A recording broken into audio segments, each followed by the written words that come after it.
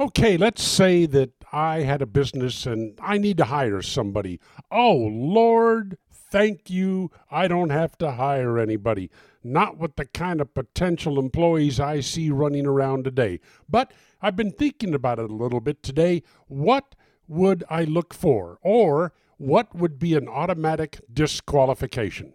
Well, first of all, if the person in the interview uses a double negative just once, I don't want to hire them.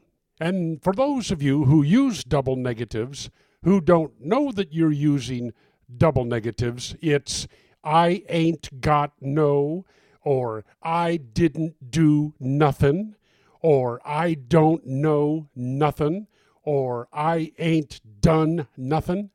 Yeah, any of those, you're not going to work for the Bortz guy. Also, teen talk. Just use the word like a few times too many. You know what I'm like talking about, don't you? I was like, she was like, he was like, they were like, it was like, you ain't getting hired, pal. See, I'm dipping into the language too. Here's another one for you. You know what I'm saying?